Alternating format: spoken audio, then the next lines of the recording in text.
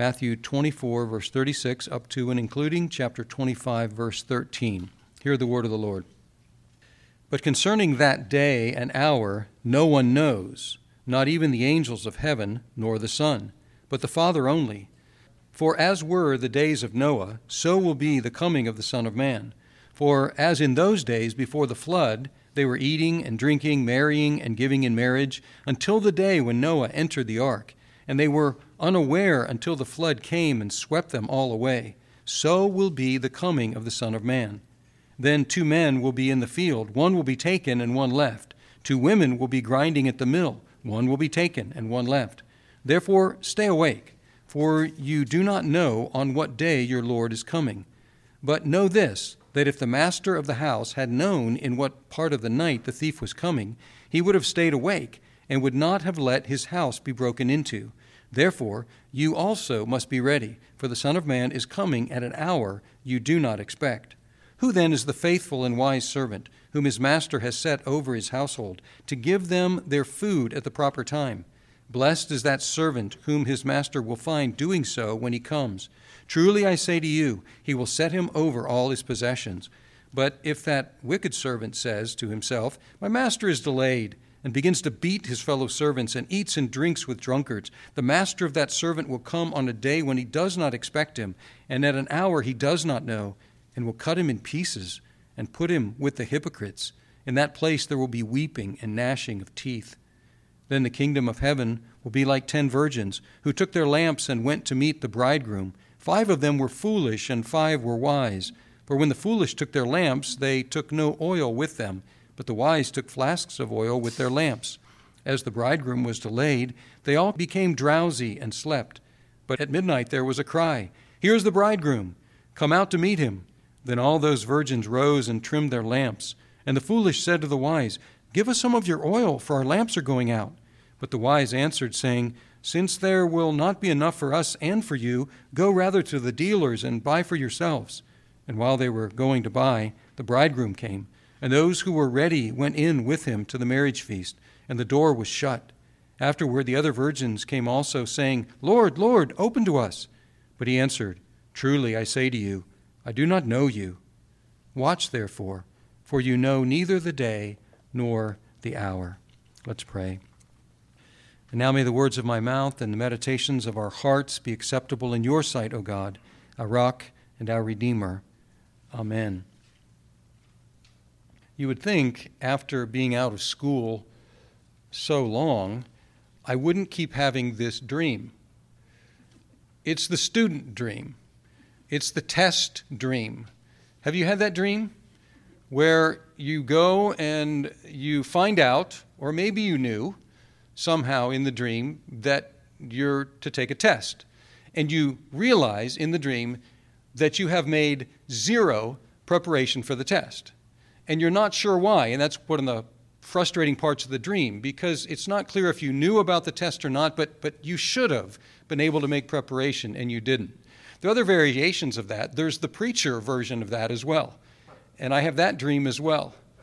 I dream about the worship service, that we come together, and I made no preparation for the worship service, and it's chaos, and I can't get things going. Or worse, I get up to speak, and I didn't prepare, and I have nothing coherent to say, and I try, but nothing coherent will come out of my mouth. I understand that there's the musician version of that as well. Sit down at the piano or pick up the guitar or whatever it is and try to play, and nothing comes because there was no preparation made. It's a frustrating dream. Am I the only one who has that sort of dream? Yeah, okay. Some people are nodding. Other people are saying they've had that as well. But be that as it may, there's something much more important than a test or a worship service or a sermon or a musical piece for which we need to be prepared. And we have warning beforehand so we know about it, so that we can be prepared. And that is what these 3 parables, and there are 3 parables as well as a historical illustration in this section that I read, and they all emphasize the same sort of thing, and that is to be prepared, to be ready. Now, there are different ways to count the parables, but there's a neat way of counting them that some have presented, that back in chapter 13, where we've spent our time up to this point in Matthew, there are 7 parables of the kingdom. And then in these latter chapters, there are 7 more parables, and they're also about the kingdom, but they're about the completion of the kingdom. So in the first parables, it's about the nature of the kingdom, and then these latter parables, as we're drawing to an end of the gospel, are about the completion, the consummation, the coming of the kingdom in all its fullness. Now, the 3 parables are actually, they come after a long answer of Jesus to a double question. And so we need to go back a little further. We need to go back to the beginning of chapter 24 and look at verse 3. It says that they were leaving the temple in verse 1, and then they point out to Jesus the beautiful buildings of the temple. And so he says that not one stone will be left on another stone in verse 2. And then they go to the Mountain of Olives, and the disciples have a question. They just heard that he said the temple is going to be knocked down completely. And they come to him privately with a double question, 2 questions. They say to him in verse 3, "Tell us, when will these things be?" What things? The destruction of the temple, when the temple will be knocked down.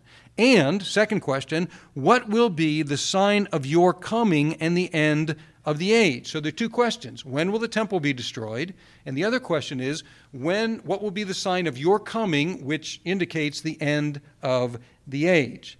Now, he then talks in chapter 24, and he gives an answer to these 2 questions, and it's a difficult chapter because sometimes it's not clear. Is he talking about the temple, which was destroyed in 70 AD, or is he talking about something in the future, the signs of the coming of the Son of Man and the end of the age? But these parables focus on the second question. They focus on the coming of the Son of Man and the end of the age. And you notice that in verse 36, it says, "But concerning that day and hour, no one knows." And the emphasis of this whole section is on our ignorance. Our ignorance. It's repeated a number of times. Verse 36, "Concerning that day and hour, no one knows." Verse 42 of chapter 24, "Therefore stay awake, for you do not know on what day your Lord is coming." And then the last verse, verse 13 of chapter 25, "Watch therefore, for you know neither the day nor the hour." And this is an interesting argument. And the argument is you need to be prepared because of your ignorance. You need to be prepared at all times because you do not know when this day will come. Now, the clear teaching of the New Testament is that Christ has come and will come again. That's what the New Testament teaches. Christ has come and he will come again. And that is the universal confession of the Christian church throughout all the ages. We're going to be looking at some creeds on Tuesday night in our Together Tuesday time, and you will find in those creeds that it confesses that Christ has come and what he has done when he came, and it confesses that he is coming back again. When he came to live, to die, to rise again for the salvation of all who will put their faith in him. That's why he came the first time, to bring salvation, to secure salvation for all who will trust and follow him. At his second coming, he will do what these parables indicate. And that's what we'll find out here. What will he do at his second coming? Now, these parables, the first one, actually before we there's kind of an introduction to that, before we get to the first parable, there is an argument. It's a how much less argument. We oftentimes find how much more arguments, but here's a how much less argument. And it's kind of a shocking one. Verse 36 of chapter 24, "But concerning that day and hour, no one knows, not even the angels of heaven." That's pretty surprising, isn't it? But even more surprising than that, he says, "Nor the Son," speaking of the Son of God, speaking of the Son of Man. And this is one of those very difficult things to figure out theologically. How is it that the omniscient and all-knowing Son of God does not know? But we have to attribute this to the fact that he took on flesh and became one of us, and somehow, in ways that are inscrutable to us, limited his knowledge of his own return. But here, it's a how much less argument. If the angels of heaven don't know, if the Son doesn't know, how much less do you know? How do you think that you can know if the angels don't know and not even the Son knows, but only the Father? And then there is an illustration. This is not exactly a parable, because you notice that the parables are generally made-up situations. They're illustrations of a sort, but they're made up. Imagine this. A man goes on a far journey, or a man plants seed, or a woman needs bread. Or they're made-up situations, but before that, we have an illustration from history, and it is from Noah. It's from Noah. Verse 37, "For as were the days of Noah, so will be the coming of the Son of Man. In those days before the flood, people were doing normal things, normal daily life things. They were eating, they were drinking, marrying, and being given in marriage until the day Noah entered the ark. And they were unaware until the flood came and swept them all away. So will be the coming of the Son of Man." And then it says in verse 40, "Then 2 men will be in the field, one will be taken and one left. 2 women will be grinding at the mill, one will be taken and one left." What were they doing? They were doing normal chores. And they were not being blamed for doing their normal chores. And you'll see that through this whole section. People were living their normal lives and doing their normal chores, but some doing their chores were ready, and some doing their chores were not ready. Now, it's unclear here. It says that one will be taken and one left, and it says that about the man, and it also says that about the woman. What is not clear is which one is in the better situation. Is the one that's taken, is that one taken away for salvation, or is that one taken away for judgment, and the one who's left is okay? And there are a couple different ways to read it. I tend to think, in the context, that the one who's taken away is the one who's taken away to judgment. Why? Because the example right before that was Noah. And so what happened? They were swept away. Noah was there in the ark with his family, and the others, what happened? They were taken away. They were swept away to judgment. It's not entirely clear, but that seems to make sense in this context. But however that might be, notice that there is a division here. All of them were doing their chores, their tasks, but some were taken away to salvation or to judgment, and the others were left for salvation or for judgment. And so, what do we have here? We have in verse 42 the first instruction. The instruction is very clearly this: stay awake, for you do not know on what day your Lord is coming. So this stay awake must be metaphorical, because none of us can stay awake the whole time, can we? We all have to sleep daily, and if we don't sleep during a whole day, we are miserable, our bodies don't function, our minds are unclear. We need to sleep, and so this is metaphorical. It's be alert, be aware of what's going on. So that's the instruction. Now we have the 3 parables. And the first parable is a surprising comparison in verses 43 and 44. It's short, and Jesus compares himself to what? A thief. A thief. He compares the son to a thief. And he says, "But know this, that if the master of the house had known in what part of the night the thief was coming, he would have stayed awake and would not have let his house be broken into." That's the parable right there. So Jesus compares his coming to the coming of a thief. Now, what's the point of comparison? Is Jesus like a thief? Well, he must be in some way. He must be in some way. And what is it? The point of comparison is you don't know when the thief is coming. Thieves do not send you a text beforehand and say, at such and such a time, I'm going to knock on your door and I'm going to try to burglarize your house. They don't do that. Part of their job is to surprise. And that's the point here. Just like the thief in the knife is a surprise, you do not know.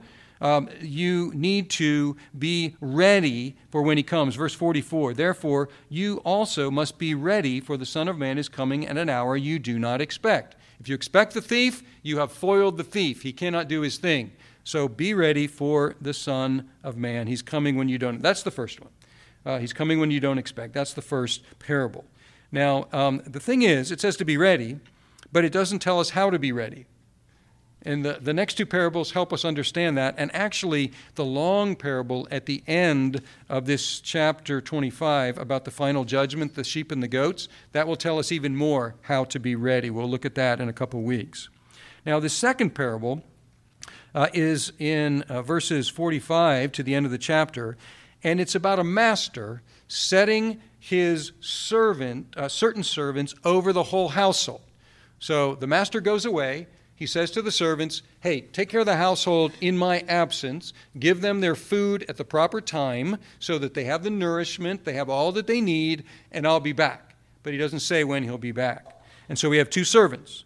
The first servant does exactly what the master said he should do. And it says, verse 46, blessed is the servant whom his master will find doing so when he comes. Truly I say to you, he will set him over all his possessions. So that master, or that servant, no matter how long it took, he's simply doing what the master told him to do. And when he comes, the master will say, good job, blessed servant, and I will give you more responsibility, more work to do. And then there's the other servant who says, my master is delayed. When the cat's away, the mice will play. And that's what he's saying. I won't get caught. I won't get caught here. The master, he's been gone a long time. He's going to be gone a long time. The possibility of him coming back anytime soon is remote. And so what does he do? He begins to beat his fellow servants and to indulge himself. Instead of giving them to eat and drink, he eats and drinks with the drunkards in excess. But lo and behold, the master of that servant, verse 50, will come on a day when he does not expect him, and at an hour he does not know. Here's the ignorance again. And the response will be severe. The punishment here is graphic and gory and terrible. He will cut him in pieces and put him with the hypocrites. And then it's interesting that here in the parable, the metaphor is dropped, and it says, in that place there will be weeping and gnashing of teeth, which is a favorite expression in the Gospel of Matthew to describe eternal punishment. Now, it looks like here that this parable is directed to people like me. It looks like this is directed to leaders in the church. Why? Because it's talking about those who are given responsibility to nourish the household, to care for the household.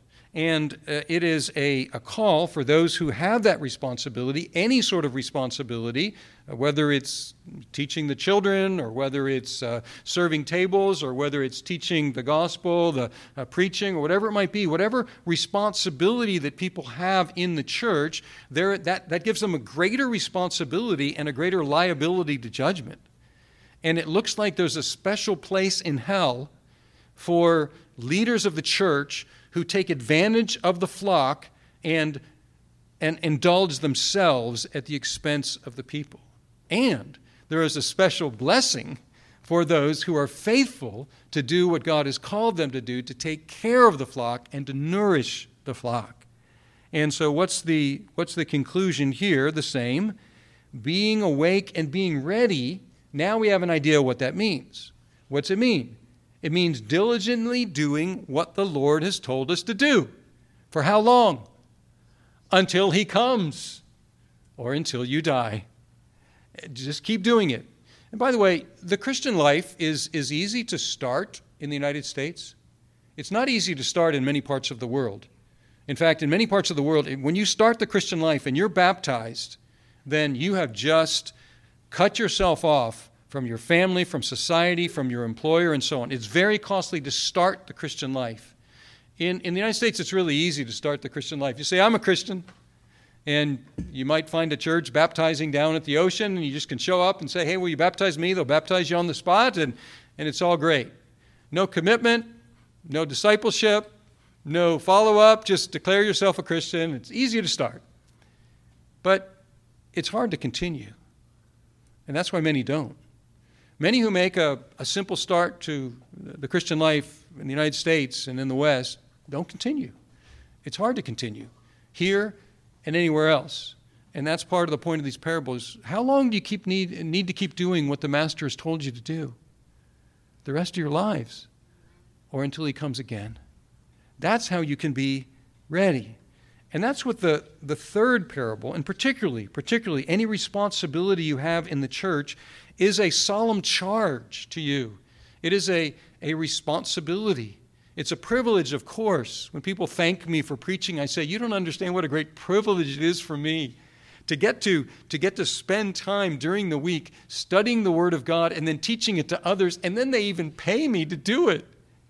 I would pay for such a privilege, but I get paid for it. This is a great privilege, but it's also a very, very weighty responsibility for leaders in the church. And so do what you're supposed to do in whatever charge you have in the church to take care of others and not to take advantage of others.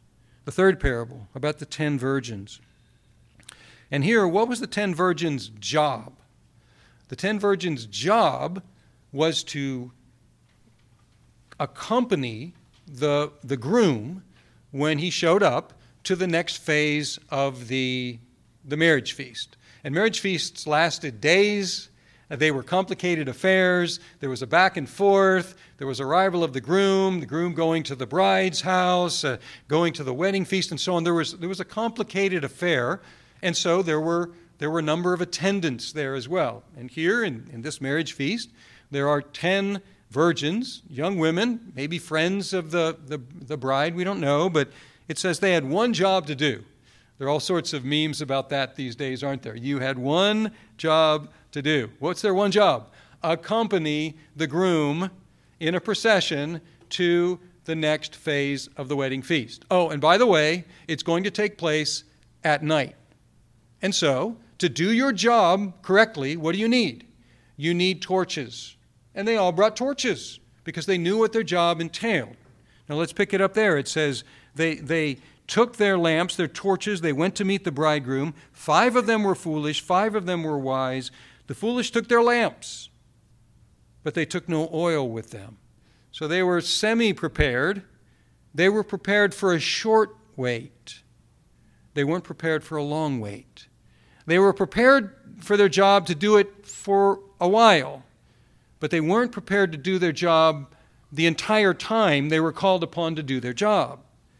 And so it says that in verse 5, the bridegroom was delayed, but the wise took their flasks filled with oil. The bridegroom was delayed, and they all became drowsy and slept. Now this is interesting because they fell asleep, but they're not blamed for falling asleep.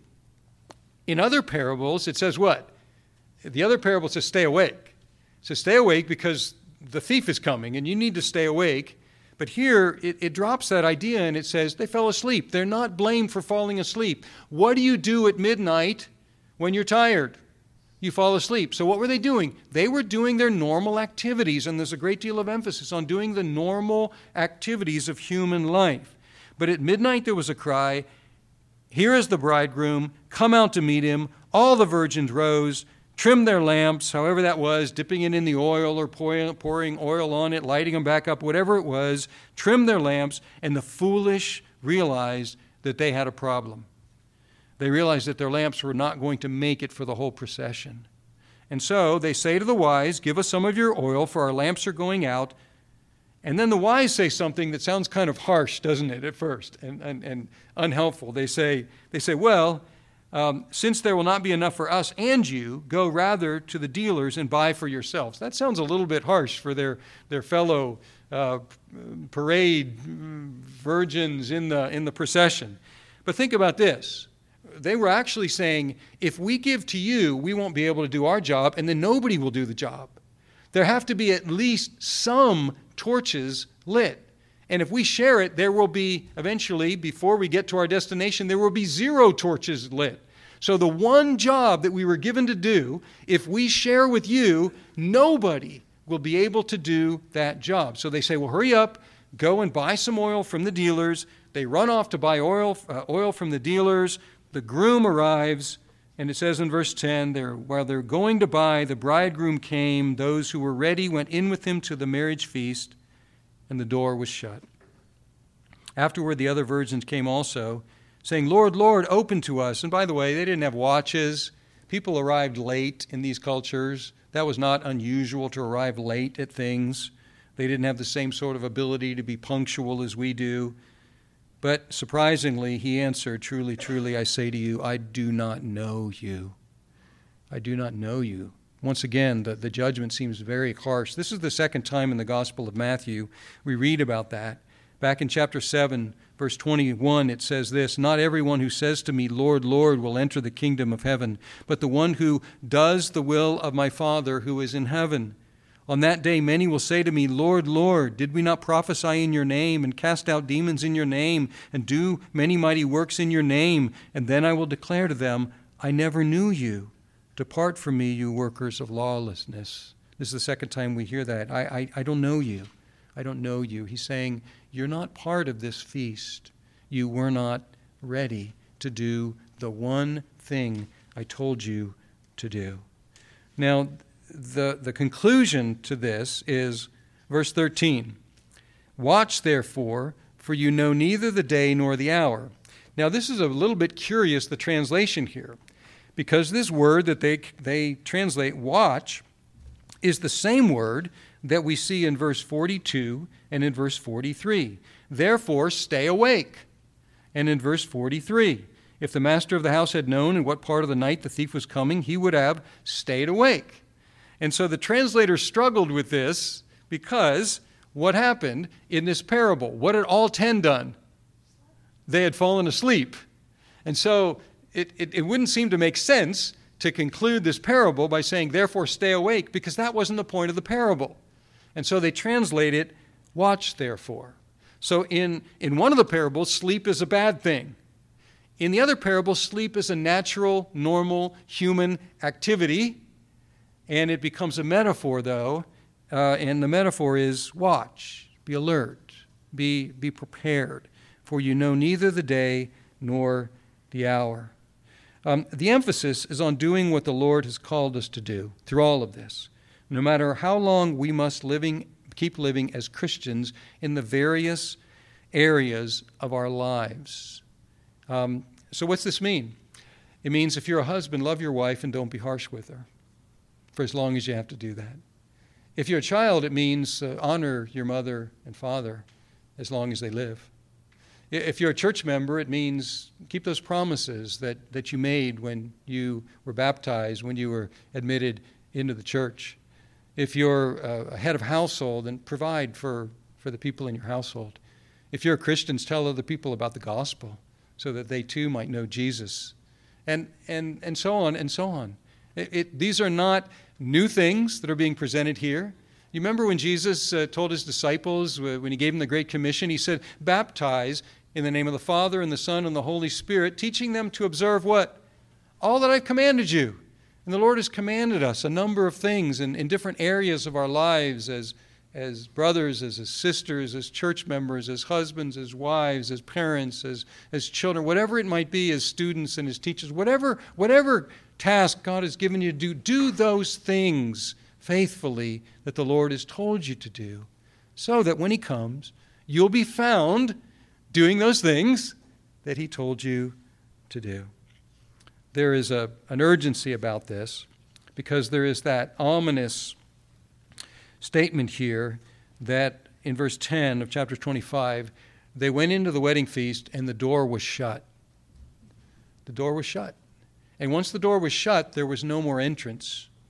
And I'm not sure if Jesus had in mind the situation of Noah, but he just did mention Noah recently, didn't he? And if you remember back in the ark, what had happened? On the day when the floods came, that those who were in Noah's party and the animals were put into the ark. And then what does it say very clearly? That the Lord shut the door. And no one was getting admission after that point. And that may be the reference here. But however that might be, there will be a time after which there will be no more admittance. There will be a time when it's too late. And so there is an urgency about this to enter, as one hymn that we sang last week, enter while there's room. Enter while there's room. The door is still open. Now, I have heard people describe growing up in Christian homes in which the return of Christ was presented as a constant threat to produce better behavior. I have friends who have said they grew up with this constant scolding And it went something like this. You wouldn't want Jesus to return and find you doing whatever it is the child's doing. Saying this, doing that, not doing this. You wouldn't want Jesus to return and find you doing this or that. Now, certainly, there is an ominous, threatening aspect to these parables. That's not completely wrong. The parables do present the idea of this servant who went astray, and then the master surprised him and cut him in two, and so on. There is that threat here. However, we ought not to miss the strong positive motivations that are throughout all of these parables. When some get taken and some get left, then you will be among those who are spared. When the thief comes to break into your house will be safe. When the master comes and finds you doing what you're doing, you will be blessed, and he will put you in charge of all of his possessions. And most delightfully of all, when he comes, you will get to accompany him into the marriage feast that will go on forever and ever and ever. And so, what's the takeaway? Pretty simple. Jesus has come already. He has lived, he has died, he has risen from the dead. So believe in him to enter while there's room. And Jesus is coming again. So do what he has told you to do as long as you must, until you die or until he returns. Let's pray.